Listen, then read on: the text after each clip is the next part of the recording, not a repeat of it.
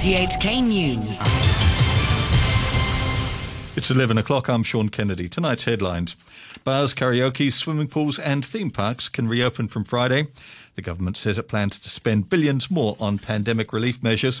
And officials say the citywide coronavirus testing program cost taxpayers $530 million, but it was worth it. The government says swimming pools, bars and various other entertainment venues can reopen later this week now that the coronavirus situation is easing. Priscilla Ng reports. From Friday, swimming pools and various entertainment venues, including bars, karaokes, nightclubs, party rooms and theme parks, will be allowed to reopen. The mask requirement will also be relaxed at gyms and sports venues. Restaurants, meanwhile, will be allowed to operate until midnight, but still with a maximum of 4 people per table. With civil servants also returning to work and students going back to school next week, experts have warned of the possibility of another spike in infections. Health Secretary Sophia Chan says the government is performing a delicate balancing act. It is not a total relaxation. It is with conditions. And these conditions emphasized on, for example, reducing the risk of the mask-off activities, having a capacity limit on the number of people, as well as the distance between people. People would like to resume to their normal life, as well as we want to also resume some economic activities. Professor Chen also says people will need to get used to the new normal before COVID vaccines become available, and the government will no doubt ease and tighten social distancing measures again in future, depending on the coronavirus situation. The government appeared to rule out any further cash handouts as it announced another round of targeted relief measures aimed at industries that are hardest hit by the economic downturn. It's also setting aside $10 billion to buy COVID vaccines as they become available. Wendy Wong has the details. The government is planning to spend billions more in its third round of COVID relief, but this won't include another $10,000 handout. Instead, Financial Secretary Paul Chan said $4.5 billion will be used to support 23 specific industries deemed to have been hardest hit by the pandemic, including tourism-related businesses and the food and beverage sector. We understand the financial hardship that many people are going through at the moment because of the economic situation. However, as you know, public resources is a finite resources, is rather limited. So we believe through a combination of measures, adopting a more targeted approach is more appropriate in the current circumstances in order to assist those hard-hit sectors and people most affected by the COVID-19. Billions more will be spent on extending many existing support schemes, including special payments for the unemployed, which will now run for 6 more months until the end of May. Local businesses will be allowed to borrow more money, up to $5 million, in loans fully guaranteed by the government. Raising government rents for commercial properties will be reduced further, and a host of government charges will be exempted for a longer period. Paul Chan says this unprecedented spending will see Hong Kong's budget deficit soaring to around $300 billion this financial year and whittle Hong Kong's fiscal reserves down to around $800 billion, roughly equivalent to the post-SARS level of 12 to 13 months of government expenditure. The government says the territory-wide testing program for coronavirus, which ended yesterday, cost it $530 million. That went on paying the salaries of the staff at the testing centres as well as on logistics, cleaning and security services. Officials say Beijing paid for the lab tests and the salaries of the mainland personnel sent here to help with the program. 32 of the almost 1.8 million tests came back positive, and Chief Executive Carrie Lam was asked whether it was money well spent. This universal community testing program has made multiple contributions to our anti-epidemic efforts. And it is not easy, or actually it's not quite right, to reflect or measure these benefits by the unit cost of a confirmed case. Hong Kong has seen 4 new COVID-19 cases today, all involving people who just returned from overseas. The police have arrested a member of staff at TVB on suspicion of inciting people to damage the station's equipment. Officers say the 25-year-old production team member is suspected of urging people to attack celebrities from the broadcaster and to threaten companies that advertise with it. Police say he's also suspected of encouraging people to damage MTR facilities. You're tuned to RTHK. The time is coming up to 5 minutes past 11. Chief Executive Carrie Lam says she wants to set the record straight about the 12 Hong Kongers captured by the Guangdong Coast Guard last month. She says they're not democracy activists being persecuted, as some people have claimed, but suspected criminals who were on the run. Priscilla Ng reports. Asked about the plight of the 12 who were caught trying to get to Taiwan by speedboat, Mrs. Lam said they're accused of illegally crossing into mainland waters, so it's only right that they are being dealt with by the mainland. She added that some people in Hong Kong and abroad have described the 12 as democracy activists whose rights are being suppressed. But in fact, she said, they're either wanted by police for various offences or have skipped bail. At the weekend, Hua Chunying from the Foreign Ministry also rejected the idea that the 12 are merely pro-democracy activists. She went further and labelled them separatists, a comment Mrs. Lam said she didn't feel she needed to respond to. Because there are so many comments about Hong Kong these days, even when I was named by the Secretary of State in the United States. So there's no particular value in commenting on others' comments unless it is something of a very important matter that we need to refute or respond to. The families of those being held in Shenzhen have complained they haven't heard from their loved ones, that the lawyers they've sent them have been turned away, and that they've had next to no help from the SAR government. Mrs. Lam says her administration is helping the families where it can, but people have to respect the mainland's legal system. We are following this principle by contacting the relatives of the arrested and providing the needed assistance through our immigration department as well as our Guangdong Economic and Trade Office. But as I said, we will do so in accordance with our law and also in full respect of the legal system in another jurisdiction. Chief Executive Carrie Lam ending that report by Priscilla Ng. Executive Councillor and Barrister Ronnie Tong says Hong Kong people should fully respect the mainland's legal system, including that human rights safeguards here do not apply across the border. Asked what he thinks about Shenzhen authorities refusing to allow the captured Hong Kongers access to lawyers appointed by their families, he said people should know that the mainland does things in its own way. Mr. Tong spoke to Candice Wong. I don't know much about the mainland procedures. What I do know is that the international covenant in relation to human rights do not apply to the mainland. They have their own way of doing things, and as I say, we ought to accord them with the full respect as to how they would deal with criminal matters in accordance with their system and their laws. So all that we can say is that we hope that everything is being done in accordance with the legal requirements on the mainland. And also, some are worried that they can face charges on the mainland for actions done here in Hong Kong. Say, one of them is accused of breaching the national security laws here. Would he or possibly others face the same accusations on the mainland? Because I seriously doubt it. According to the Hong Kong national security law, cases would only be taken over by the mainland if they satisfy the conditions set out in Article 55 of the National Security Law. Now, those conditions do not appear to be present in the current case. So I think the chances of they being tried on the mainland for offences committed in Hong Kong are not very high.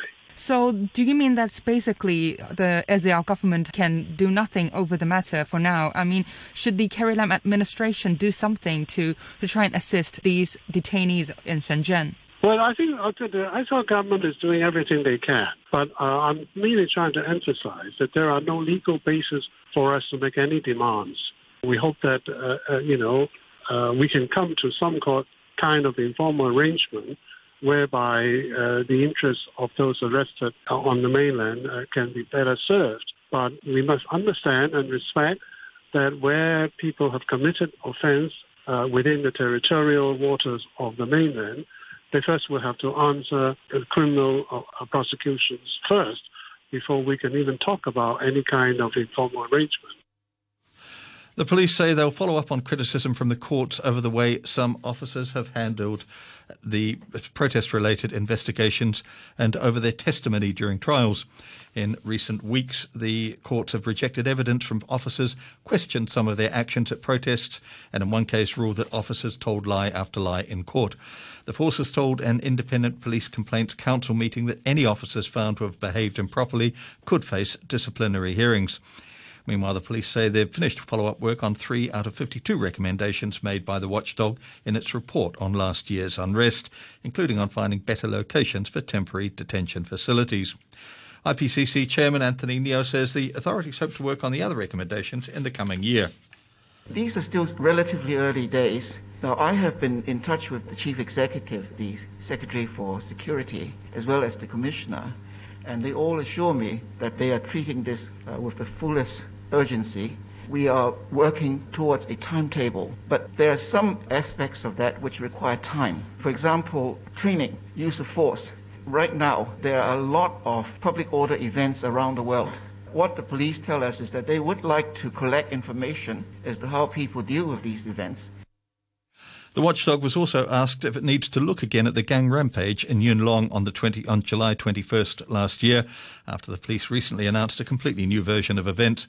The force now claims that rather than an indiscriminate mob attack on passengers at the town's MTR station, there had actually been a fight between two equally matched sides. Some of the victims of the attack have since been arrested on suspicion of rioting. Mr. Neo says ultimately it's up to the courts to decide what actually went on that night. We must trust our legal system in this.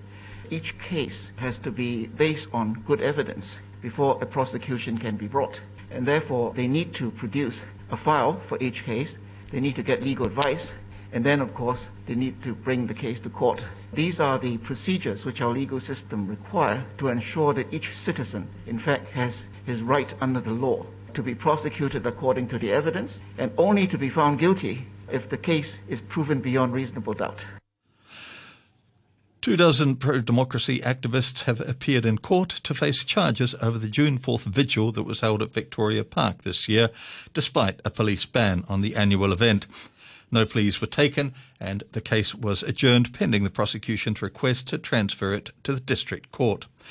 Damon Pang reports.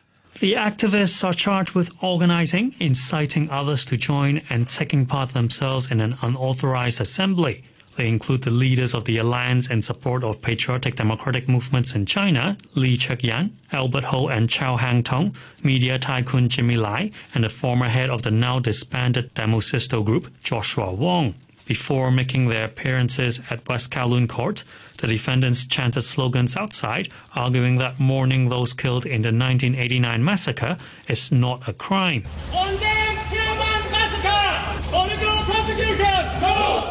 For the first time ever, the Victoria Park Vigil was banned this year, with police citing a gathering limit due to the pandemic.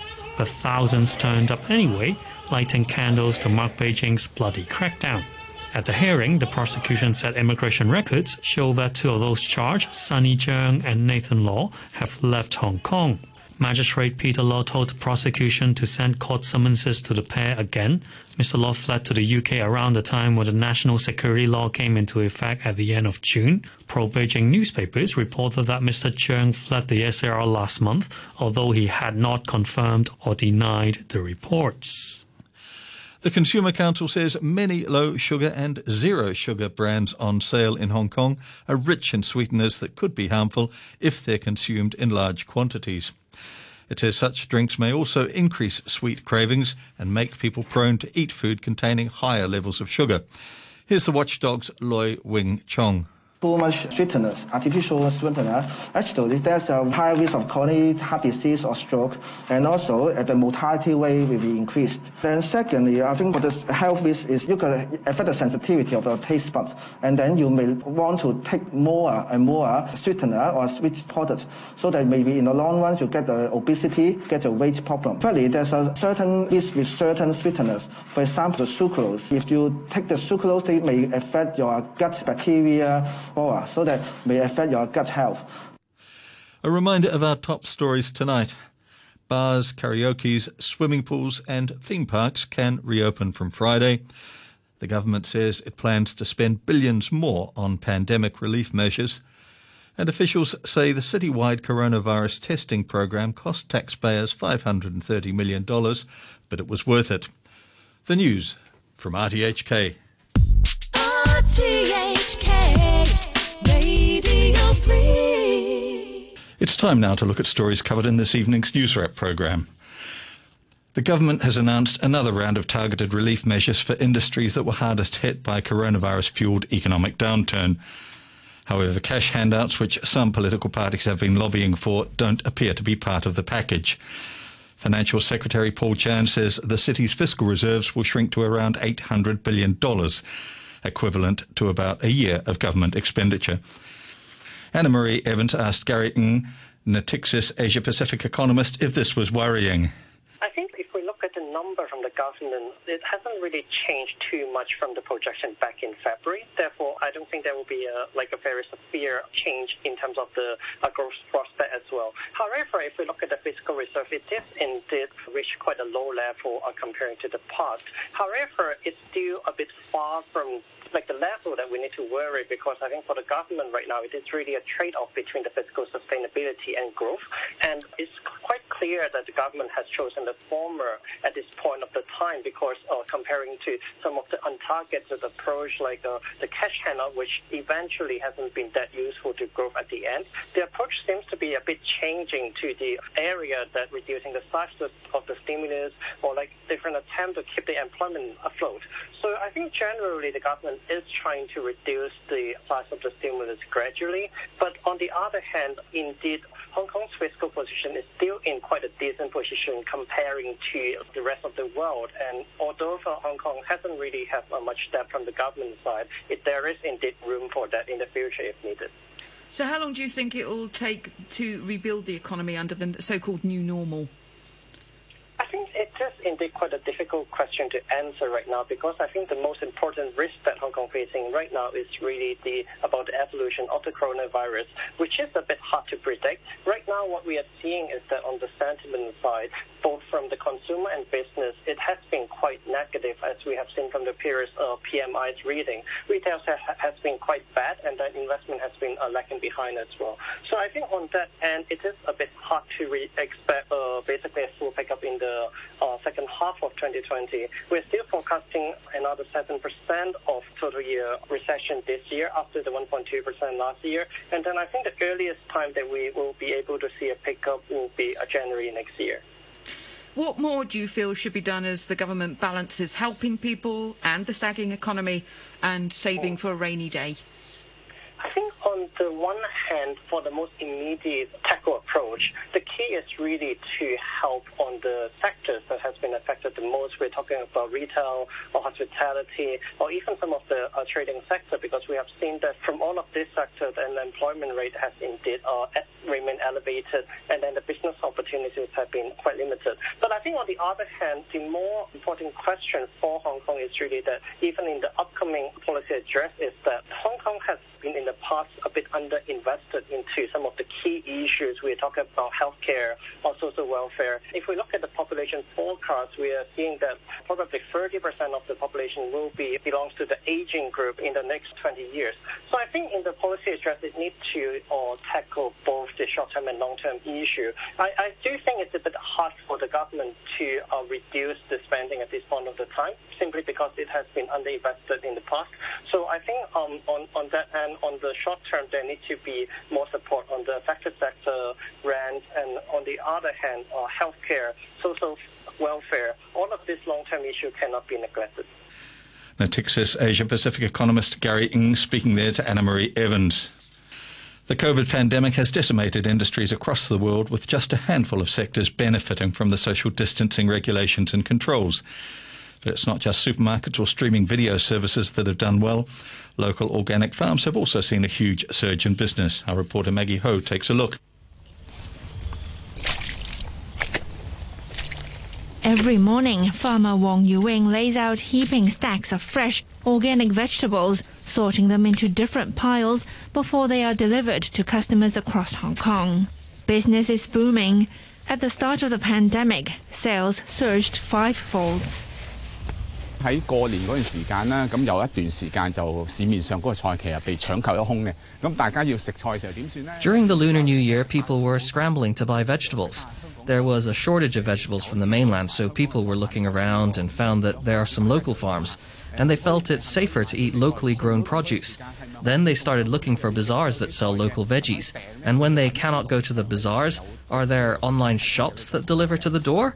They began placing orders with local farms that have delivery services. That includes his organic farm in Cam Tin. But even after vegetable supplies from the mainland went back to normal, business stayed up, way up. Mr. Wong says even now he's doing 2 to 3 times more business than normal. And he attributes this to the growing number of people here who've had to learn to cook during the pandemic and want fresh ingredients delivered to their doorstep. One of them is budding home chef Virginia Wong.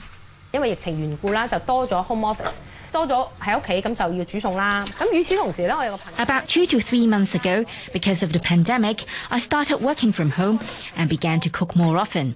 A friend showed me a Facebook page called Green Objects that has a lot of information about local agriculture.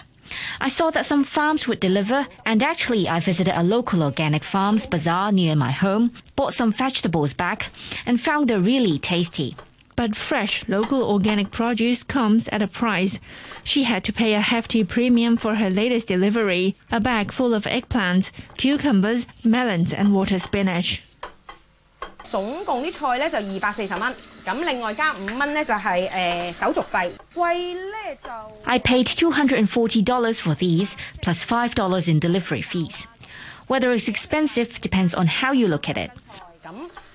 If you compare it with the $10 for 2 catties of produce you get in the wet market, of course it's expensive. For $200 you can buy a lot. But if you compare the taste, the freshness, and the time and effort spent by local farmers, I think it's worth it. And you can trust them. You know, they're organic and they don't use pesticides. And they only grow vegetables in the right season. It's worth it. Above all, I support their philosophy. Ms. Wong says it'd be more difficult to keep ordering organic produce after the pandemic dies down and she has to go back to work. But she says she will try her best to support local farmers and see if they can make alternative arrangements, like leaving the vegetables with her neighbour or just leaving it outside her gate. If Hong Kong's local agriculture becomes more mature, farmers will be able to grow produce on a larger scale. I guess this will bring the price down a little bit. The farmer is also optimistic that the surge in sales won't be short-lived. This is a starting point. A lot of them used to eat out a lot, but now they begin to cook for themselves, so they would look for the ingredients. As our supply grows, we would be able to bring down the cost and thus the price so that more people would be able to enjoy local vegetables. It will no longer be something only for the middle class, and low-income people could buy something other than mainland veggies. I hope local organic vegetables would change from a luxury item to something everybody can enjoy every day. That report by RTHK's Maggie Ho. A BBC investigation has exposed the exploitation of migrants who sell kidneys to pay for a passage to Europe. A senior gang member told the BBC that nearly half of those who give up a kidney are never paid. The kidneys are mostly sold by African migrants and refugees who use the money to pay people smugglers. Some victims have organs removed against their will, the BBC's Richard Bilton reports. It is an ancient city at the heart of a vile trade. Cairo, one of the hubs for the illegal market in human flesh. Around the world, there is a shortage of transplant organs. Here, they are harvested from the poor. Migrants and refugees sell their kidneys to pay to get to Europe. Many are tricked, like Asha, who says she was drugged and then operated on. To protect her anonymity, we're using an actor. I found myself in a room with blood everywhere. The door was locked, and I started kicking it. Then I called the police, and they came and got me. They took me to the hospital. There they told me that my kidney had been removed. There are thought to be 5 million migrants and refugees in Cairo. These are the people that the gangs prey upon. We want to get to the criminals. It's it's difficult. This is a dangerous world, and Egypt is not a country that welcomes investigative reporters. But we get a breakthrough. One of the main gang leaders agrees to meet. He said they're arranging between 20 and 30 illegal transplants a week. His words are spoken by an actor. It's busiest in the summer because kidney patients get sicker. They drink a lot of water because of the hot weather. We have a lot of work during that period from all over the world. And the people who don't get paid what they're promised, how do you feel about that? I give them their money. Other people agree a price but never pay up after the surgery. Does this happen often? About 40% of the cases. Globally, between 5 and 10% of transplants are thought to use black market organs. That's thousands of illegal operations every year. It is lucrative for the criminals, but there's no protection for the donors. Adnan Sharif is from Doctors Against Forced Organ Trafficking. It's illegal, it's unethical, it is immoral. They're exploited for their organs. Some of them may receive a very small financial remuneration. Some of them will receive absolutely nothing at all. And this is exploitation, and it's a form of modern-day slavery. The Egyptian government says it's won praise and approval internationally for its strategy to eliminate this heinous crime. It's made arrests and says the illegal operations happen in private clinics and hospitals rather than government hospitals. But this trade is worth millions of dollars, and victims say rules are used against them. They have to sign forms saying they're donating their organs for free, but this paperwork can be used to keep them quiet. Heba sold a kidney but was never paid. I found myself in the room after the surgery. I woke up screaming. I got so scared. I was screaming, "This is wrong. You cheated me." People called the doctor and told him, "There's a patient you did surgery on and she wasn't paid." He took the documents I signed to a lawyer. So if I tell the police, they can prove I donated my kidney voluntarily. I made this mistake, and I don't want another girl to make it. The Egyptian government denies Heba would have been arrested. It says victims have the right to report these gangs without fear on its hotlines, and it has increased the maximum punishment for organised criminal gangs to life imprisonment. But there is no shortage of desperate people. Tonight in Cairo, the latest victims are preparing to go under the knife. Human beings butchered for profit. The BBC's Richard Bilton with that report. Venus is our nearest planetary neighbour. It's also extremely hot and ravaged by pressures strong enough to crush a human body, so perhaps not the most hospitable place for supporting life. But scientists have discovered a gas in the atmosphere of Venus that they think may have been produced by living organisms.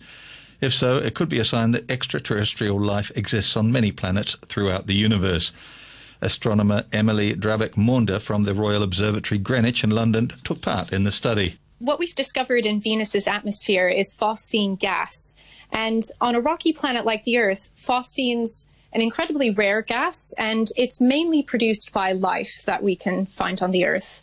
So it's what we call a biosignature. It's an indicator of life. On Earth, phosphine is really caused by different kinds of life. We have human activity, so for example, through industry, but we also have microorganisms or microbes that produce phosphine gas.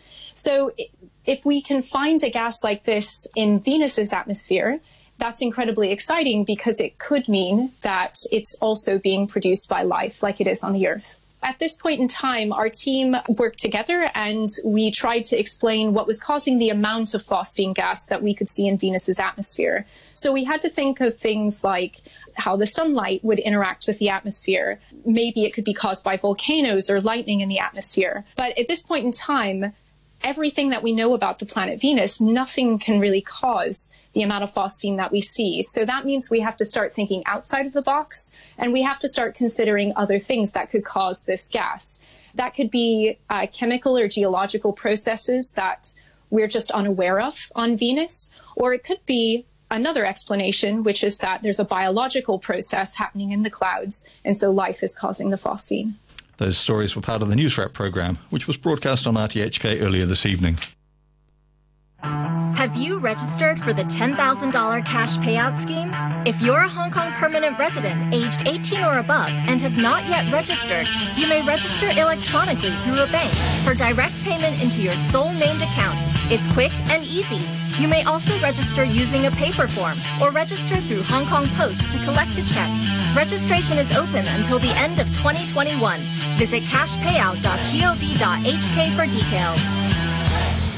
Live across Hong Kong, this is Radio 3. January to December, we'll have moments to remember.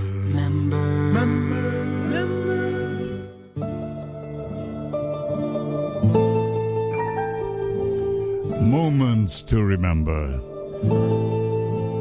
That is specially designed for your listening pleasure.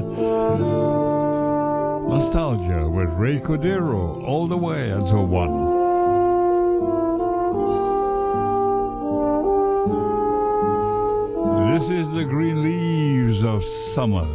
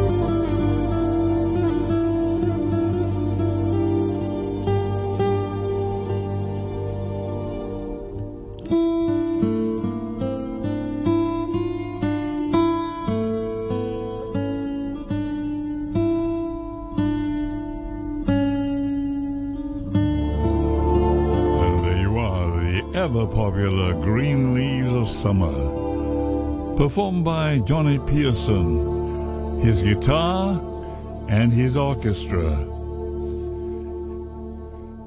26 minutes to midnight. Nostalgia now continues with a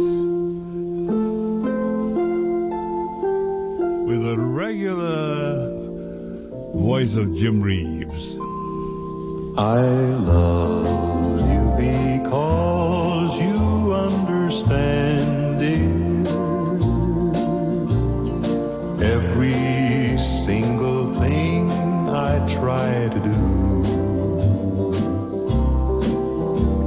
you're always there to lend a helping hand. I love you most of all